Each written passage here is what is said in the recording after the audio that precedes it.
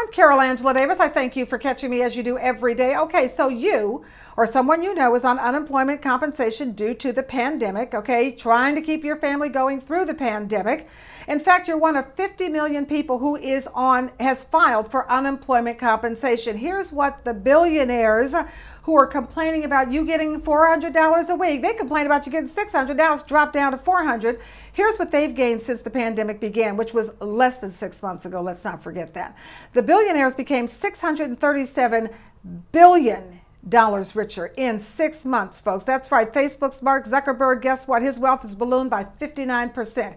Amazon's Jeff Bezos, 39%. And Walmart's Walton family has added $25 billion to their net worth. Why am I paying for Walmart workers in a non-pandemic environment who have to go on Medicaid, that's taxpayer dollars, who have to get food stamps, that's our dollars, because in order to keep their families afloat? Why am I paying for this? Why can't Walmart give them a fair wage to have a fair life for their families and to take care of their families? Why are they even allowed to not pay when they don't pay, we have to pay, and their wealth ballooned $25 billion, and that's just in the last 6 months. That is not fair, and it must stop.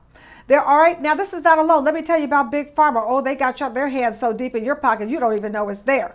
All right, since the start of the pandemic, Big Pharma has raised prices on over 250 prescription drugs, 61 of which are being used to treat COVID. Wow, lucky them. Lucky we had a pandemic so they could make their money. It does beg the question, where exactly did COVID-19 come from? They love to blame China, but boy, they sure are sitting back making a profit out of it. So it doesn't sound like they're concerned.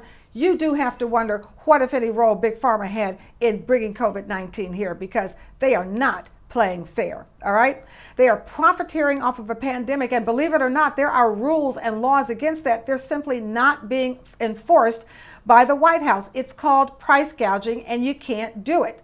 All right. Now there's an executive order giving those who are out of work through no fault of their own only $400 a week in unemployment funds. And you can't get your $600 a week, but billionaires sure can get you, can't they? They sure can get you.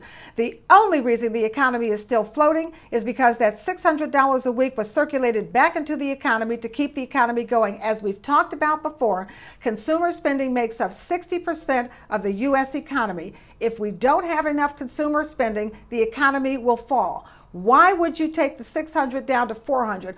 All you were doing with the money was keeping the grocery store, the cleaners, the nail salon, the hair salon, the restaurants, for God's sake, keeping all of those people going in a pandemic. That's all we did with the money. Now the money's gone down to $400 a week.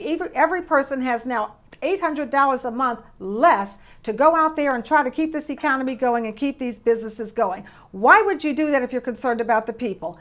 Easy, because you're not. You are concerned about the billionaires, and the rest of us, hey, figure it out on your own if you can, and if you can't, die and prove it.